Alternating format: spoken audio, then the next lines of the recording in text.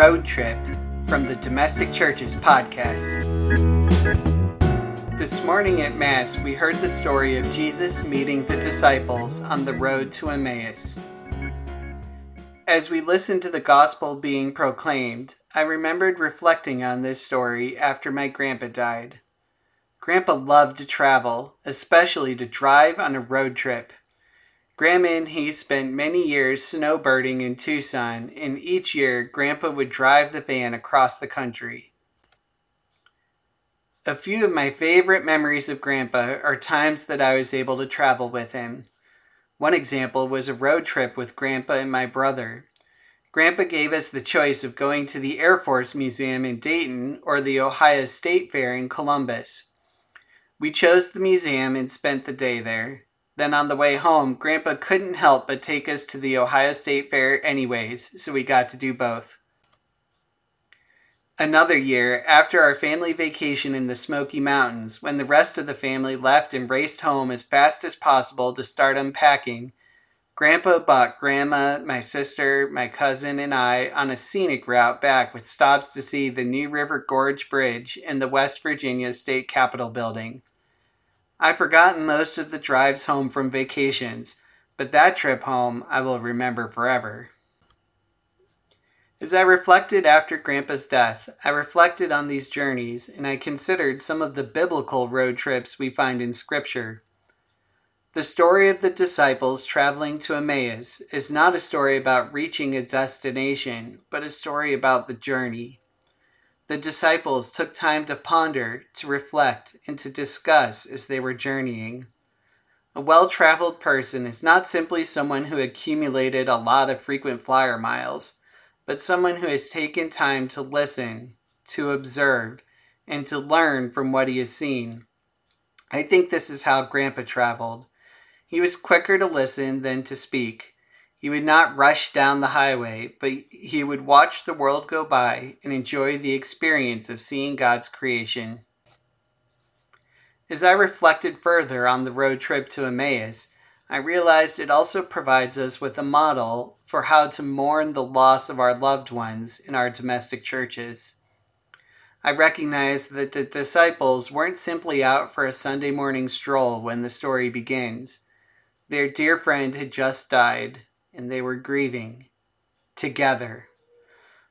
One disciple did not mourn alone.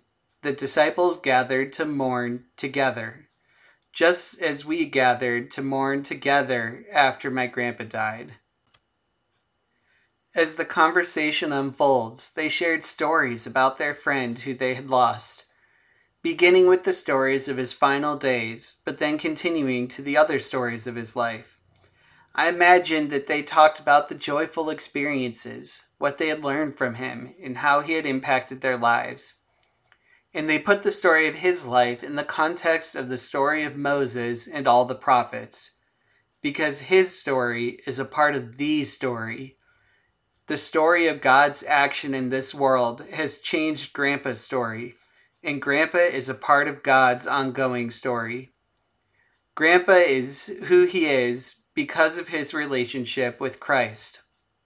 Just as the disciples shared stories of their dear friend's life, we shared stories of Grandpa's life after he died. This is a beautiful way to celebrate the life of someone we love.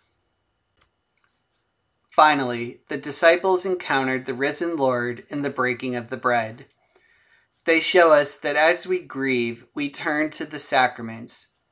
When we gathered for Grandpa's funeral, we sprinkled holy water and covered the casket in a white cloth to remind us of his baptism, and we celebrated Mass together. In the Eucharist, we celebrate Christ's victory over death. The disciples would realize that we who die with Christ will also rise with Christ. For those who believe in his love, death is not the end. As we receive communion, we are united to Christ and to everyone in the communion of saints who are also united with Christ. In the Eucharist, we are in communion with Grandpa and with all of our family and friends in heaven.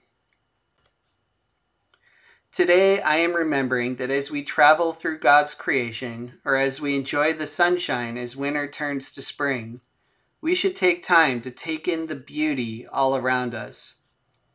And I am remembering that when we must say goodbye to those we love in our domestic churches, then like the disciples on the road to Emmaus, we can gather together in community with those we love, share stories of how they touched our lives, and we can celebrate the sacraments with the confidence that we will be united with them again in the communion of saints. For more reflections on faith and family, subscribe to the Domestic Churches podcast. And if you like this reflection, please hit the like button, leave a comment, or share it with a friend.